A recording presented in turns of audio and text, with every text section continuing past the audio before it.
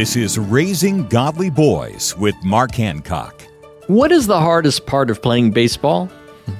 For most people, it's timing your swing when a baseball comes flying at you. But when you swing the bat and connect solidly with the ball, you just might earn yourself a home run. As a parent, you want your son to succeed in life, but before he'll take your guidance and instruction to heart, you first need to connect with him on an emotional level. And that connection doesn't happen by accident. It takes practice, timing, a whole lot of patience. So when was the last time you spent one-on-one time with your son? By investing time and attention in him, you'll create a strong connection that will help him score a home run in life. For more encouragement and parenting advice, visit Trail Life USA or RaisingGodlyBoys.com.